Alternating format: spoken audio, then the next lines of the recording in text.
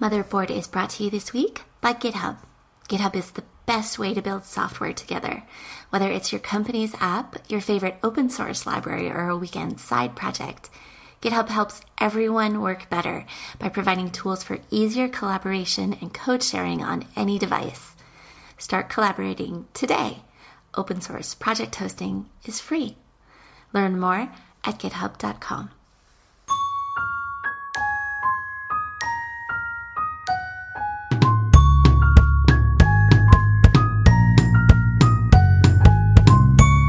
This is episode 7 of Motherboard.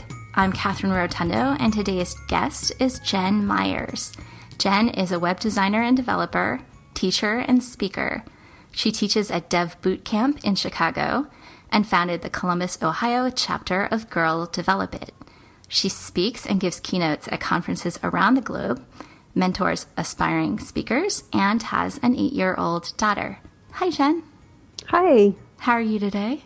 I'm doing well. Thank you for having me here. Yeah, it's wonderful to have you. I'm so excited to hear a little bit about what you're doing now. You're doing a ton, and I'm completely inspired to see that you're doing it while parenting. Trying at least. Yeah, like most people, I think you try to do that. No, yeah, I think it's going fairly well. It's always seems to be a little bit of a work in progress, but I think if you embrace that fact, it makes it work out okay. What's your typical day like? There are a lot of things that you do between teaching and coding and speaking. Do you have a typical day? That's a really good question. I think I generally do. I am a person who likes routines because routines free my mind up to think about other more interesting things. So I try to keep to a somewhat typical schedule. I'm also a very, very much a morning person. So I like to get up really early. I typically get up between 4:30 and 5. Wow. Everybody finds, that's why I mentioned it. Everybody finds it such an interesting thing. But that just suits me. I've always been very much a morning person, and I like natural light. So it's a little bit harder to do in the winter. I live in Chicago, so it definitely is not very welcoming to when you wake up at that time in the winter. But in summer, it's gorgeous. And so I love waking up early, and that's usually when I do a lot of my work that I don't do during my day job. So a lot of the correspondence and organizing and things I do around speaking, I try to knock that out of the way early in the morning.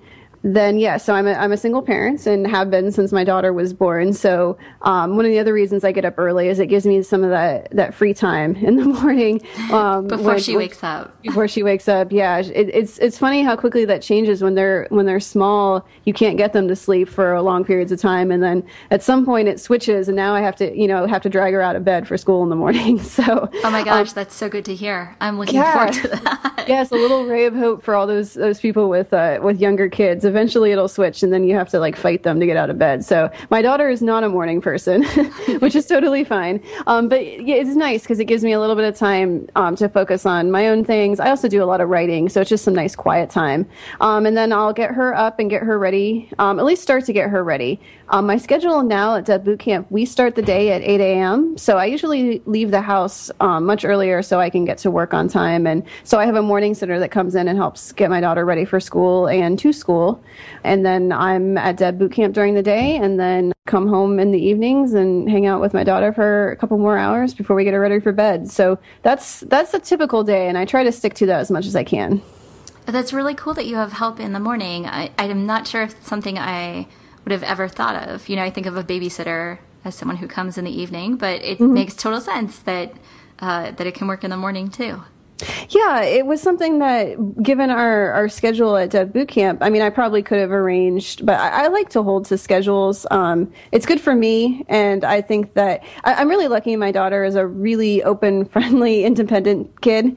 And I'm a pretty independent person, so because it's just the two of us, I'm sure I've encouraged that more in her, but she loves having, more people around, basically. So I have both a morning sitter, and then I have an afternoon sitter who comes in and picks her up from school and takes care of her until I get home in the evening. So, it's been really useful to be able to have somebody who can come in the morning and give me just that little bit of extra time just to start the workday earlier. And my daughter loves having another friend around. And I read, I forget which bio of yours it was in. It was so cute. You wrote that you do daughter-driven development. You can see how... Actually, I don't know if I did do that, but it sounds great. Oh, maybe someone was writing about you. Oh, maybe. I don't remember that. Yeah, test driven. But it's clear how important she is to you. I saw you have a link to her website from your website, which was really sweet. Yeah, which she has made. So I teach her HTML. So we work on that together, and she, I definitely help out with that. But she's written every bit on there. We have these whiteboard magnets that we use of HTML elements to learn and like lay them out how an HTML page would be. And then she types it in, and then she gets pretty good about figuring out what she needs to kind of copy and replicate and change to do other pages and things like that. So that's a lot of fun. Oh my goodness. That's so cool. Yeah, her code's up on GitHub. Oh, no way. That is, yeah. Wow. Yeah. I wonder if she's the youngest one. I don't think so, actually. I've actually talked to some people. I need to follow up on this. I've talked to a couple of people about, wouldn't it be great if parents could have kind of like sub-accounts for their kids that they could oversee? Because I know that kids can't have accounts themselves on GitHub under 13. But it would be really great if we had like parent administrated accounts that they could help them with these projects. And I have heard some feedback that there's lots of kids who want to do that sort of thing. I know other parents who code with their kids. So, I think there's going to be a lot of coders growing up soon. Well, super cool. You're making me look forward to getting to do that with my son. So I saw that you travel a lot. You have some really cool conferences coming up. You have conferences in Sweden and Denmark coming up. Mm-hmm. Yep. So I'm both curious to know how you got into speaking in the first place and how you manage it with your daughter while you're away, or if she comes with you. Yeah, so getting into speaking for me was a complete accident. I did not intend to, or there was never a point in my life where I'm like, oh yeah, I'd be a really good speaker. I'm going to do that someday. It never even occurred to me. And I got into it because I guess it's been about maybe almost 3 years ago. I had fairly recently started Girl Develop at Columbus, and so I was involved in organizing that and also starting to think a little bit more about just tech education and how we bring people in. Obviously, in that context, it was specifically how we bring women in here. But it also made me think a lot about just how beginners interact with learning to program and what kind of resources we have for them and environments we create for them. And so I had been, in that headspace for a little while, and there were some friends of mine who were organizing a conference, and they were looking for more women speakers. They like posted on Twitter, and I like retweeted them. I was like, hey, good for you. And they're like, okay, so what about you? I was like, what would I talk about? I have no idea. And they're like, well, you've been doing this Girl Develop It thing for a few months, and you probably have some ideas around that or why you did it. So why don't you talk about that? So I did, and it was a little weird. I was the only woman on that conference lineup. And then, I was talking about a soft topic, essentially, about education and this. But I realized that I kind of liked the idea of sharing something that I was excited about.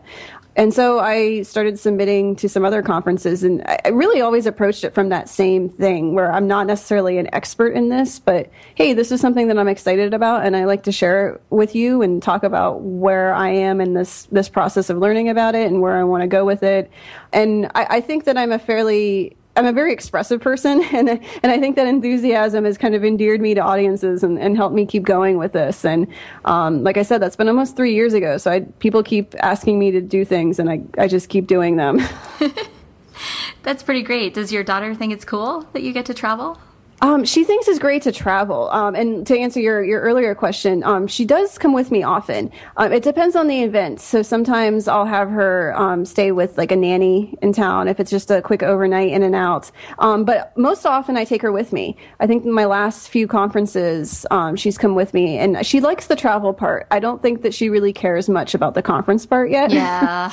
Which is totally fine. I like the fact that I can give her that example. I hope at some point in her life it'll be a little bit more relevant that she had that example. Now I know she doesn't really care, but she does like to travel. She likes to go places, and that's really cool. So I'm really fortunate that she's a pretty pretty self-sufficient kid. I also started taking her to classes that I would teach for Girl Develop It and things like that. So she likes being in that environment. She's really good at talking to people, and also just kind of like chilling and doing her own thing. So she fits in a tech conference pretty well. Yeah. And like I said, I don't know how much she always enjoys it. I don't know how much she gets out of it in terms of like being in that environment, but I'm really hopeful that someday she's going to look back and realize that how much time she got to spend going to conferences and watching her mother speak, or go being in a classroom teaching a whole bunch of other women how to code, and that's a really great thing for her to have as an example, and just knowing that that's in the world. Oh yeah, that's definitely, it's amazing that she's having that. I think she has a front row seat to something a lot of girls don't get to see.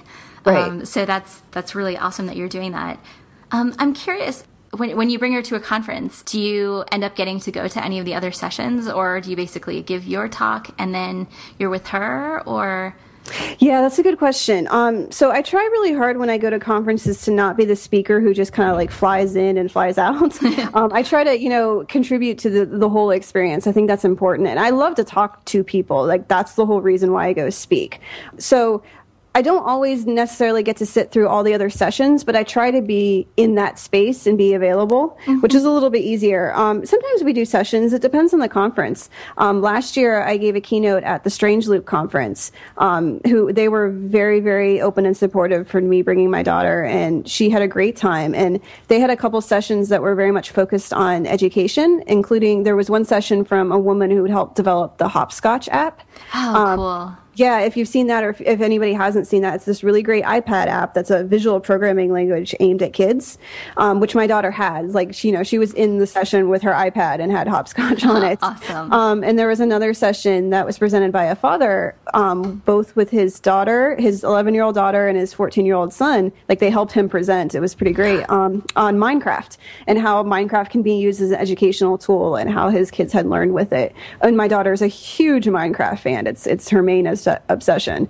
So, that was a really great opportunity where she sat through the conference talk with me. And I'm sure there were some parts that she wasn't all that interested in, but I think being able to kind of immerse her in that environment, I don't necessarily want to like push her into choosing the tech field, or make her feel like she has to. But I know from my own experiences, I never had access to this sort of stuff growing up at all. And I came pretty late to the tech field. So I'd like to think that immersing her in this environment at least will let her make that decision for herself. And she's never going to feel like she doesn't belong or she can't do this, because she's been used to being in it since she was a kid. I'm so impressed. I think you're giving her a great role model. It just puts another picture in her head. Like, okay, a woman can be a programmer. That's totally normal. Right. Yeah. Have you ever used has a conference ever offered childcare, and have you ever used it?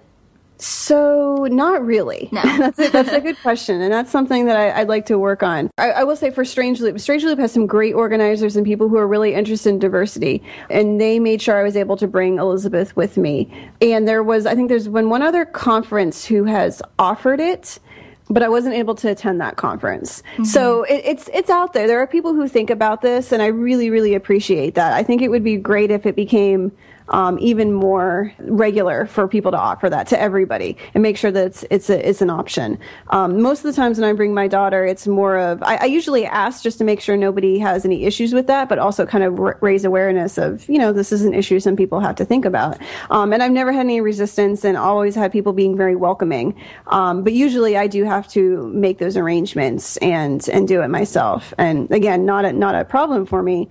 But I really would like to see in the future more conference organizers thinking about having childcare for not just speakers, but for attendees as well. I know the Grace Hopper Conference, which is for women in computing, has had childcare for, I think, pretty much all of their existence, if I'm not mistaken. Yeah, I remember last year I was there seeing moms walking around with strollers and sleepy kids.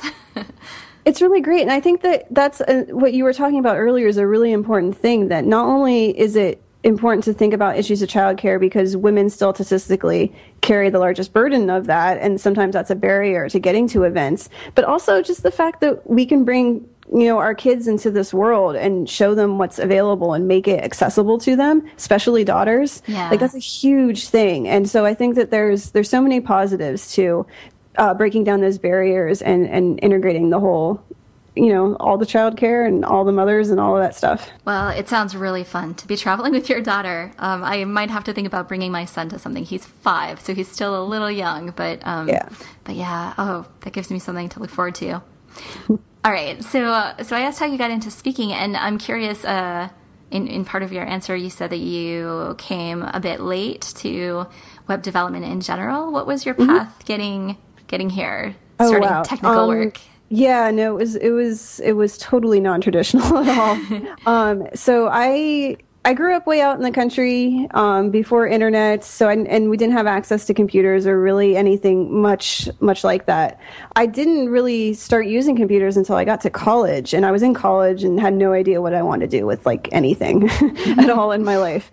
And I ended up taking a year off from college, and which was probably around 2000, 2001. I think it was the year 2000. And so we finally did get a computer at that point and like a dial-up internet connection. I remember that. Yeah. We finally had, the internet lines run down the gravel road that I lived in rural Ohio. And yeah, no, for real. And so I started making websites, just making websites because I wanted to make them with like drag and drop editors and things like that. And then I was getting really frustrated that I couldn't make them do exactly what I wanted them to do. So I started teaching myself HTML. And I really liked the idea of being able to type things and then, make something that the computer knew how to understand. And I could create something out of that. And that was really cool. So I ended up going back to college and studying computer science. Which was well-intentioned, but didn't actually give me what I wanted. And there was a lot of context that I didn't understand at that point. I really wanted to just, like I was saying, I really like to make things. So I really wanted to be like a programmer and just really dig into that practical side of it, which is not exactly what computer science is all about. That's not there's saying, a lot of theory. Right. And it's not saying that one is like better or worse than the other. They're just slightly different, and they're related, but they're different. And also, I had gone to a college that was fairly small, and so when I went there to study computer science, I was one of only 2 female computer science majors in the entire school. So I definitely didn't feel like I had, many people to turn to, or people who were kind of going through the same community issues, feeling like I didn't have a lot of support structure or community that I really belonged to. So when I was having difficulties with, the material or kind of envisioning where I was going to take this, I didn't really have anybody to talk to, and it was kind of a lonely battle. I did that I almost finished my degree. I literally think was about a semester away. And then I ended up having my daughter. So it was kind of one of those things where, I could push through this, but at the time it was also, I'm not sure if I want to push through this because this hasn't really been all that fun, and I'm not really sure what I'm going to do with this. So I didn't finish my computer science degree, but the whole time I was doing that, I was continuing to teach myself more about web design.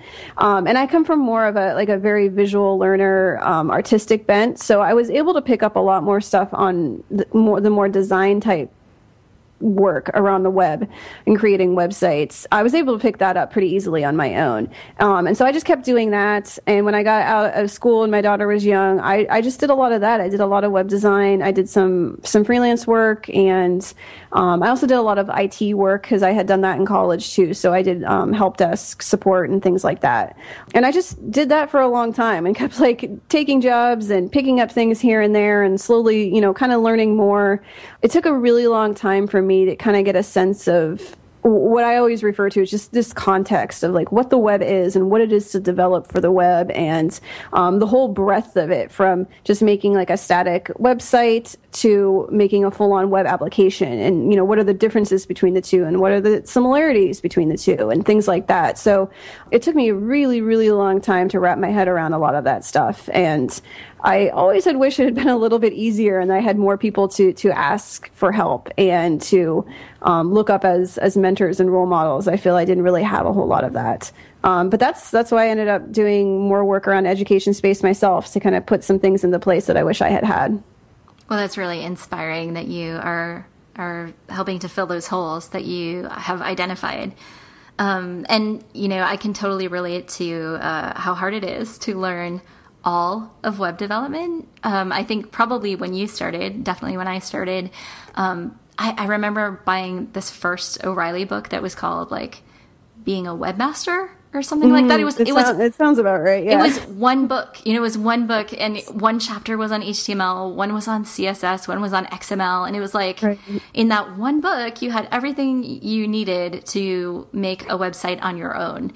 And, so many of the websites on the web today are made by teams of people who are all incredibly specialized. Like there's the Ember guy, and then there's the Ruby girl. And, there are so many technologies to learn, and they are constantly changing. So I feel like you're never done learning. That's absolutely true. Yeah. And I mean, even now I say it took me a while to wrap my head around that, but I was careful not to say it took me a while to, learn everything I needed to learn, because I'm still definitely doing that. So while we're on the subject of continual learning, let me tell everyone about our sponsor, GitHub's Patchwork events. These are free hands-on workshops for learning Git and GitHub. Newcomers are guided through the basics by GitHubbers and community mentors. So whether you'd like to learn as a participant or share your knowledge as a mentor, everyone is welcome for a night of hacking, food, drinks, and friends. Check out the GitHub blog, that's blog.github.com, for details of a patchwork near you. Well, I am curious, as you talk about not having as many role models as you would have liked, or finding sort of the social situations that you were in of being like in a minority, like a huge minority of women, to be a little bit challenging or discouraging. I'd love to talk with you about that a little more, because it's something that I also relate to. I love the kind of work that I get to do as a programmer. I love the potential that new technologies have to bring positive change into the world. But being a woman engineer isn't always rosy, whether it's just in a small company context where you're the only woman on the dev team, or whether it's on the internet at large where people can just be jerks anonymously. So I'm curious, do you what do you love most about the industry? I would say that what I love most about the industry is, well, I like the good people. And there's a lot of them. I would say they're definitely the majority. I love being able to connect with people. And the other thing is connected to that, but I guess the other thing that maybe is even more important is I really like to make things. And I like to create just as a general principle. And I really love to create things that can help people. I know that sounds like I was trying to come up with something that maybe sounds less cliched, but that's all I really got. We have this really great opportunity in making technology to be able to make people's lives easier or more meaningful or more efficient or a variety of things. And that's really amazing that we get to do that. And we get to connect people, and we get to, further communication and give platforms for people to say things and explore things and have conversations. And just all of that is really, really exciting to me.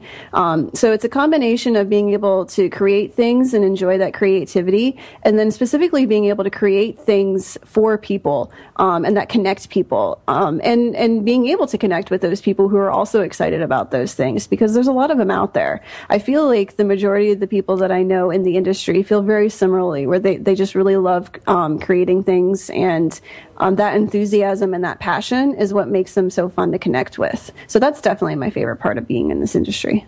Yeah, I agree. There are a lot of good people. There are a lot of really cool people.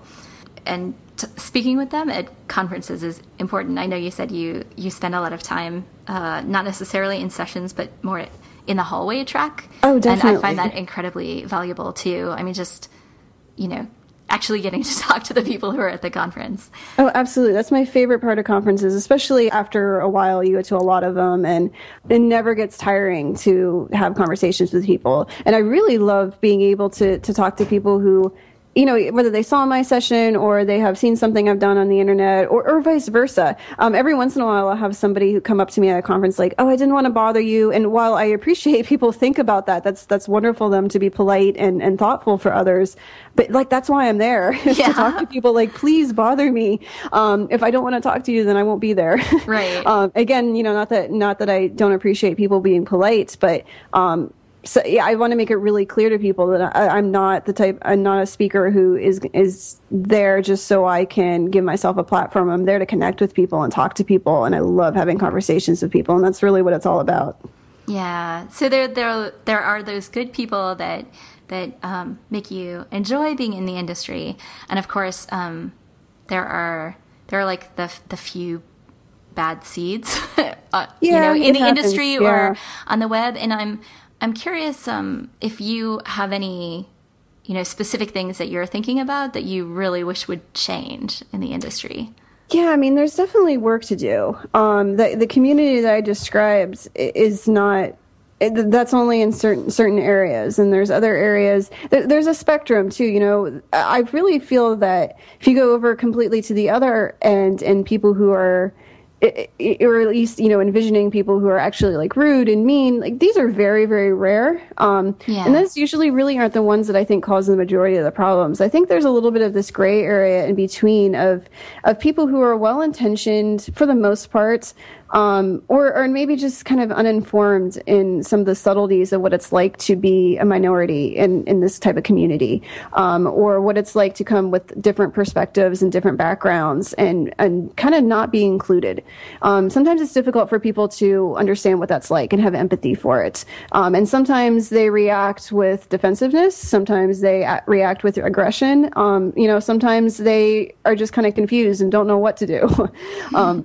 All of which, to a certain point I understand, but I think that those are the type of things that sometimes make the community not as much fun to be in for minorities. Obviously, like I'm a woman, so I identify with that, but there's lots of other minorities who feel exactly the same way. And yeah, that is something to work on. I don't necessarily have an answer for that. I think that it's going to take a lot of small efforts and large efforts, but I think, it's really just everybody making small efforts over a long period of time.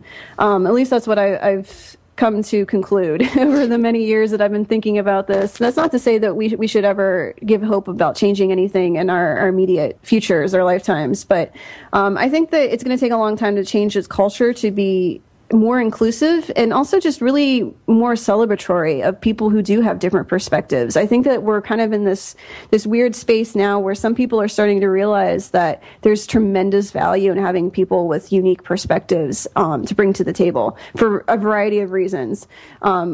Just because we want to have new, fresh ideas to put into the products that we're making, that we want to have those type of people on our teams to make it a more interesting and a more comfortable place to work. There's a variety of things. So I think people are starting to realize that this is something that we should value and that we have to work to achieve.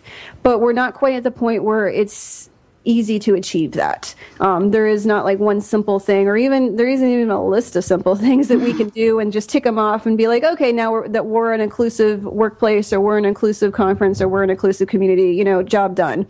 It doesn't work like that. Right.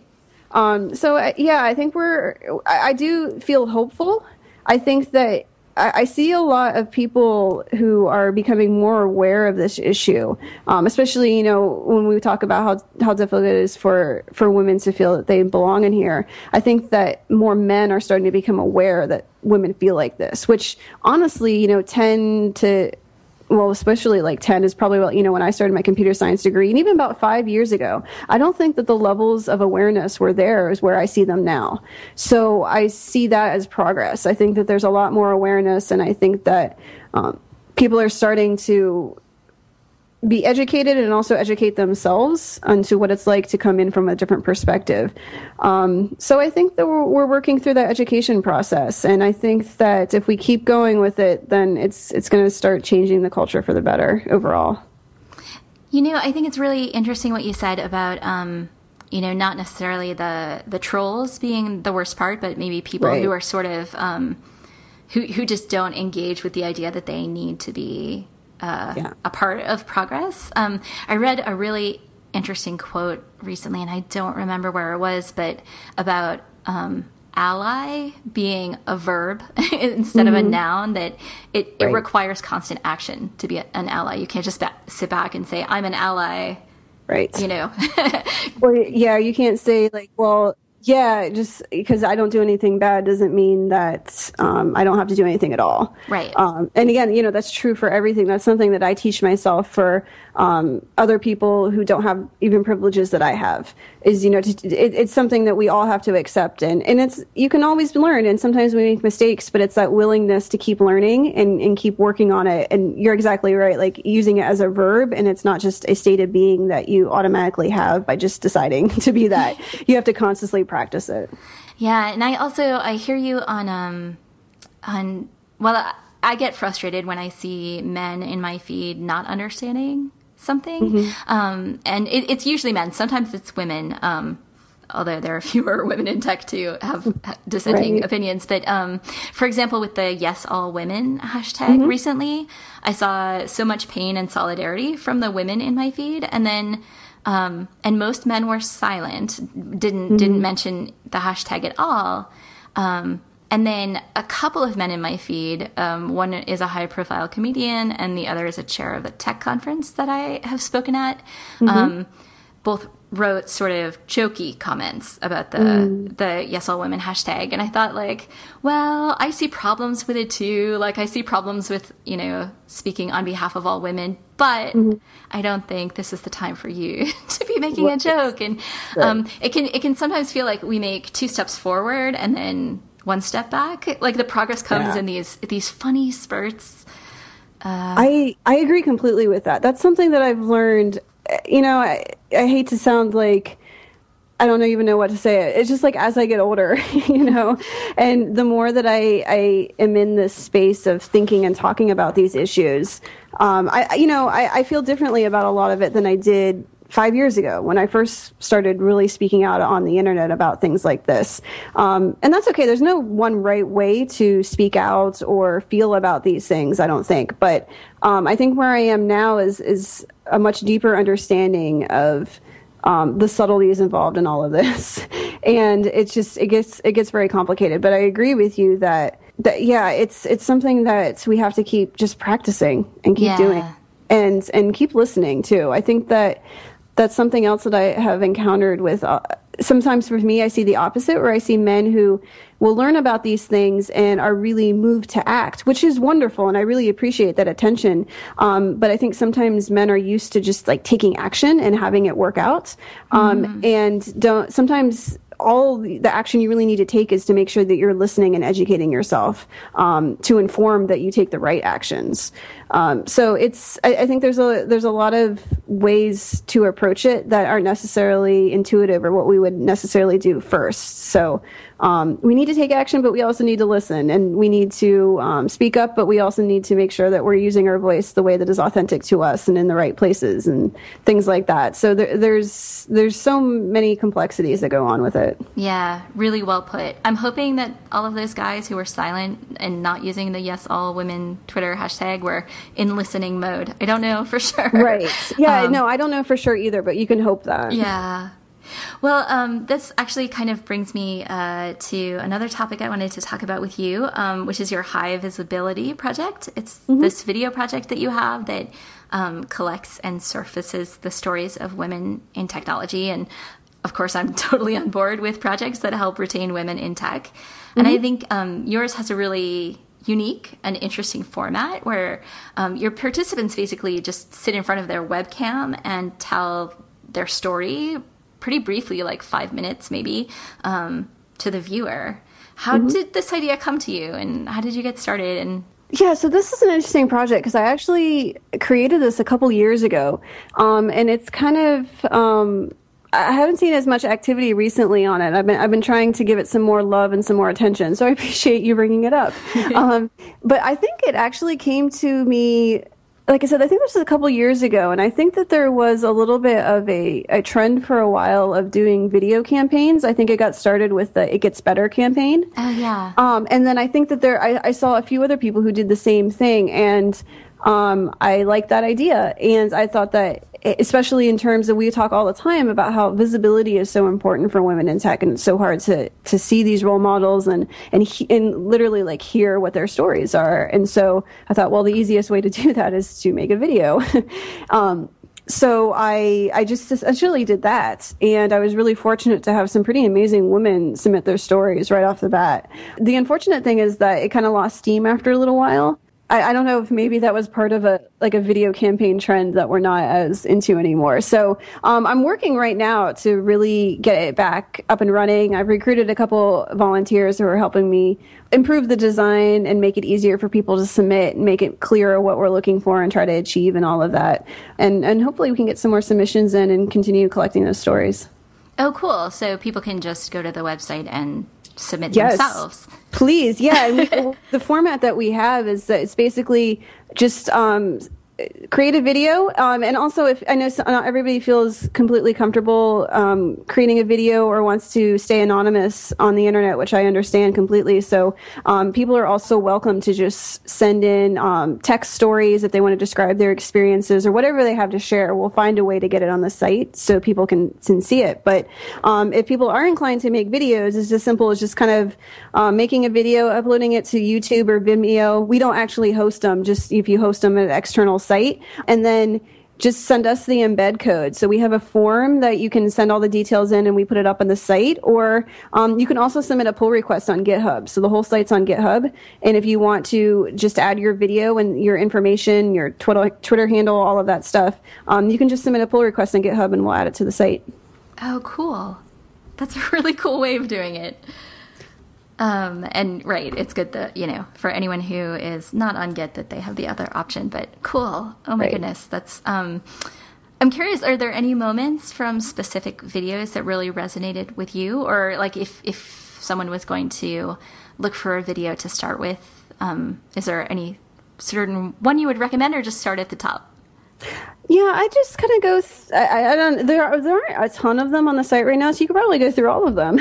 There is not one in particular. I think that the common theme that I really liked that I saw pop up in the videos, just I think that's just it just happened, and I really liked it. Was I think that most people's message in there was, "I did this, and you can do it too." Yeah. And that wasn't necessarily, I mean, I guess it's implicit in the goal of the project, but I never made that explicit. And so it was really interesting to see how that just naturally emerged, that when women wanted to tell their stories about what it was like to go through their own processes of learning and building a career, it just naturally came out in the form of, I did all these things, and some of it was difficult and some of it's still difficult, but I did it, and I'm continuing to do it, and you can do it too. And, it just, again, it's that kind of building that community and having role models in there. It's an amazing source of inspiration and support.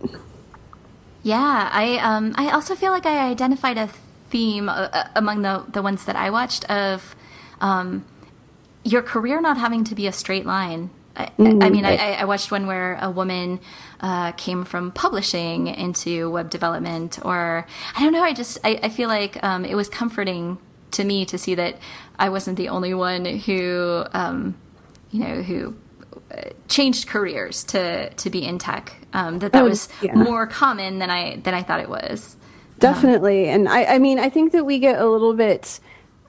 We forget that because tech is so focused on youth, and now most of the young people coming into the industry have been around computers and technology for their entire lives. Yeah. But that's not the case for everybody, and there's nothing to say that you can't switch streams. And also, I think it's also worth mentioning, that's a really positive thing. It's the same thing I was talking about with bringing in different perspectives and backgrounds. A lot of times we translate that very specifically as just diversity in the sense of underrepresented people and demographics, which is accurate, but it's also just accurate in the sense of people with different expertises and different bodies of wisdom and knowledge and all that stuff that they can bring to the table. That makes everything stronger and more interesting.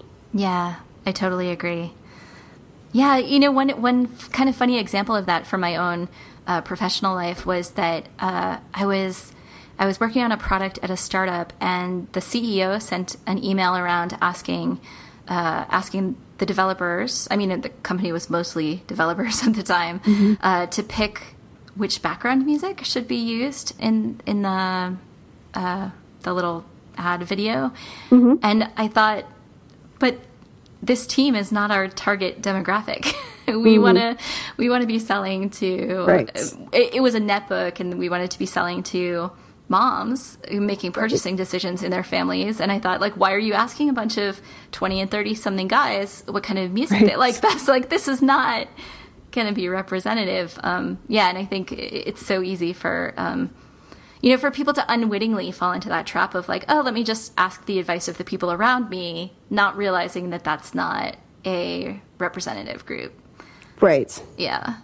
Well, I would love to talk a little more specifically about your pregnancy and leave, how you handled that, because you said you, since your daughter's birth, have been on your own raising her, and I'm very curious about, what time you were able to take off. Actually, I heard earlier that you were a student at the time, so that's interesting too, and what sort of support you put in place around you back then, and how that's changed over time as she's gotten older. Yeah. So how has that been? So, I mean, it's pretty great now. When I started out, I pretty much did everything wrong.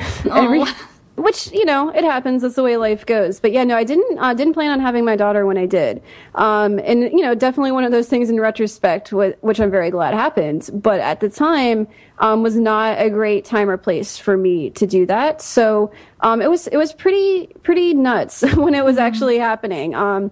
I've always been on my own with my daughter. I've been fortunate that I had a little bit of family support, but I don't have a very strong family foundation. So, mostly on my own. I was always very grateful for the support I did have, but for the first part of my daughter's life, it was pretty much just me hustling and me just kind of figuring things out as I went, which is, kind of my style anyway. So it worked out all right. So yeah, definitely the first couple of years of my daughter's life were, not necessarily what I would recommend anybody else copy or follow.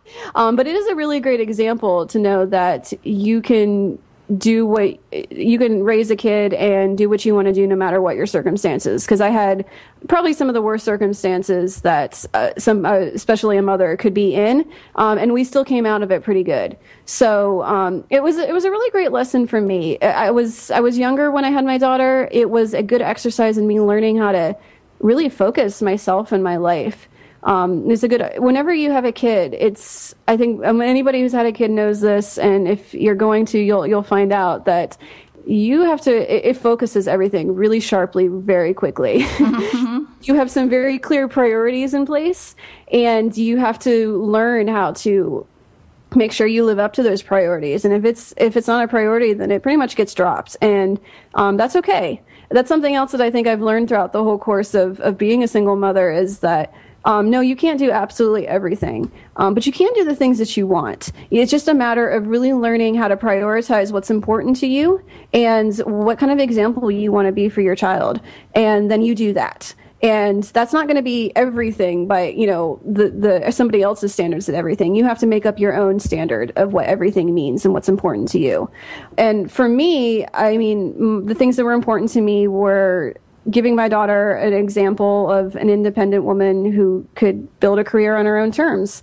And so that's what I've done. And even in when I first started speaking and doing some of the teaching, girl development, organizing, things like that, it was not always the easiest thing to do as a mother. But I felt that it was really good to stay true to that and give my daughter an example of that and eventually involve her in it. And it's worked out really well for us, actually. So yeah, I didn't really interact with any things like leave or kind of the more official things. I kind of did everything by unofficial channels, and just kind of made it up as I went along. But again, at the end of it, the thing I got out of it was realizing that you can make it work no matter what.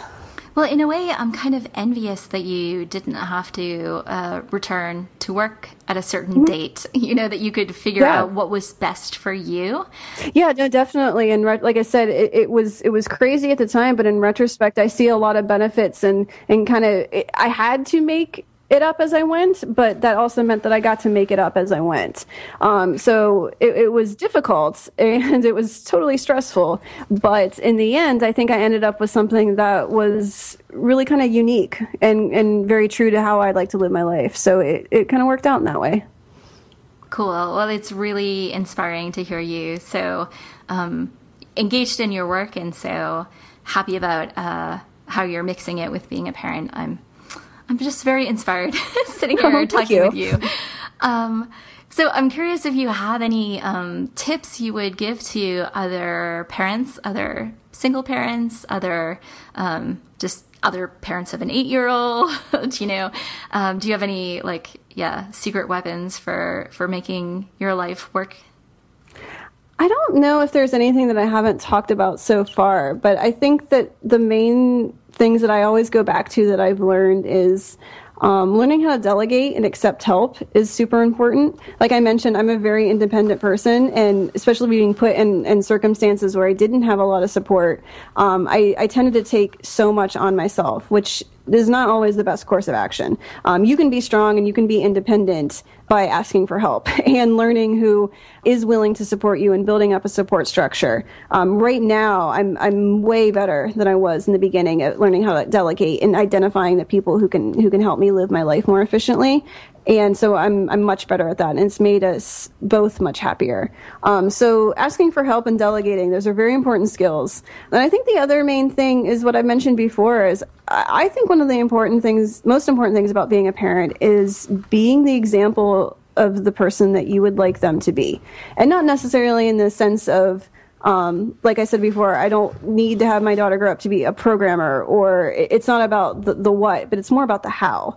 But I do want my daughter to know that she can be whatever she wants to be, and that if she wants to choose a certain career path, she shouldn't shy away from it because she thinks she doesn't belong, or that she can't do it, or that she can only have a career and not kids. Any of those things. I want her to know that there's a way to figure anything out if you want to figure it out. And so I think the best way to teach her that is to live my life that way and be that example for her. And I think sometimes as parents, we think about them, and that's great. That's the way it should be to a certain extent. But I think it's really important to make sure that we are taking care of ourselves and living up to the examples that we want ourselves to be, because in the end, that is for them too. They're going to be able to see that, and that's going to be what they base their ideas off of, what they can do and what the kind of people they want to surround themselves with. So we need to make sure that we do that for ourselves, for them.